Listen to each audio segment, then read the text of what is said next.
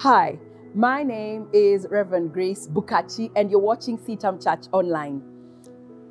Parenting is a joy, isn't it?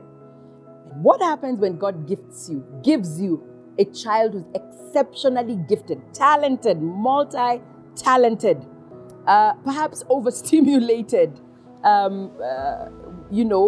don't know what your condition is, but I'm reminded of a story, several stories in the Bible, but this one hit me, of this king, Uzziah, who became king at age 16, meaning he had definitely had parents. His mother, we are told, his dad was Amaziah and his mom was Jecoliah, okay? And they were there for him. So number one, be there for your child, okay? This story is not a very nice one. He doesn't end well. I don't want your gifted child to end badly, okay? So in that stimulated giftedness, find activities that, especially when they are young, change them consistently. The Bible says in 2 Chronicles chapter 26 and verse 4 that, after he's picked as a king at 16 years old, this is what verse 4 says.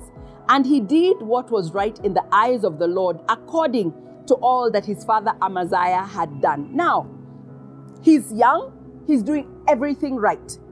Teach that child that if they are not, when they made a mistake, they need to say sorry. We make mistakes, parents. We do not teach our children to apologize. I am sorry I did this. And what happens? You develop a prideful child, a child with wrong attitudes.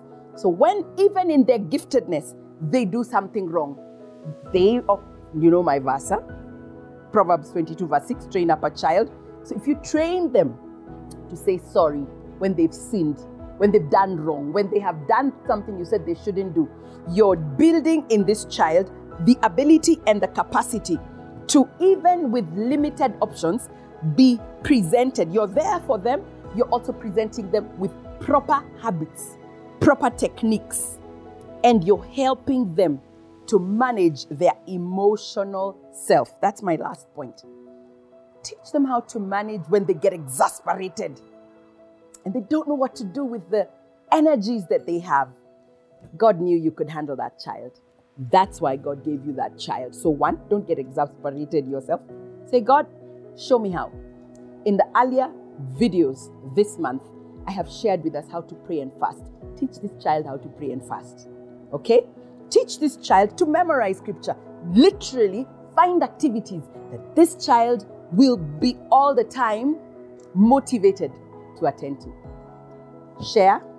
Tell me what other ideas you have, because you know what it is that causes your child to do well. So please subscribe if you haven't and share this with someone.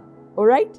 And click on the notification bell so that when the videos come on CTAM Church Online, you're able to be with us. I pray that you will be the best parent you could ever be to that child. God bless you. See you next time. CTAM Church Online.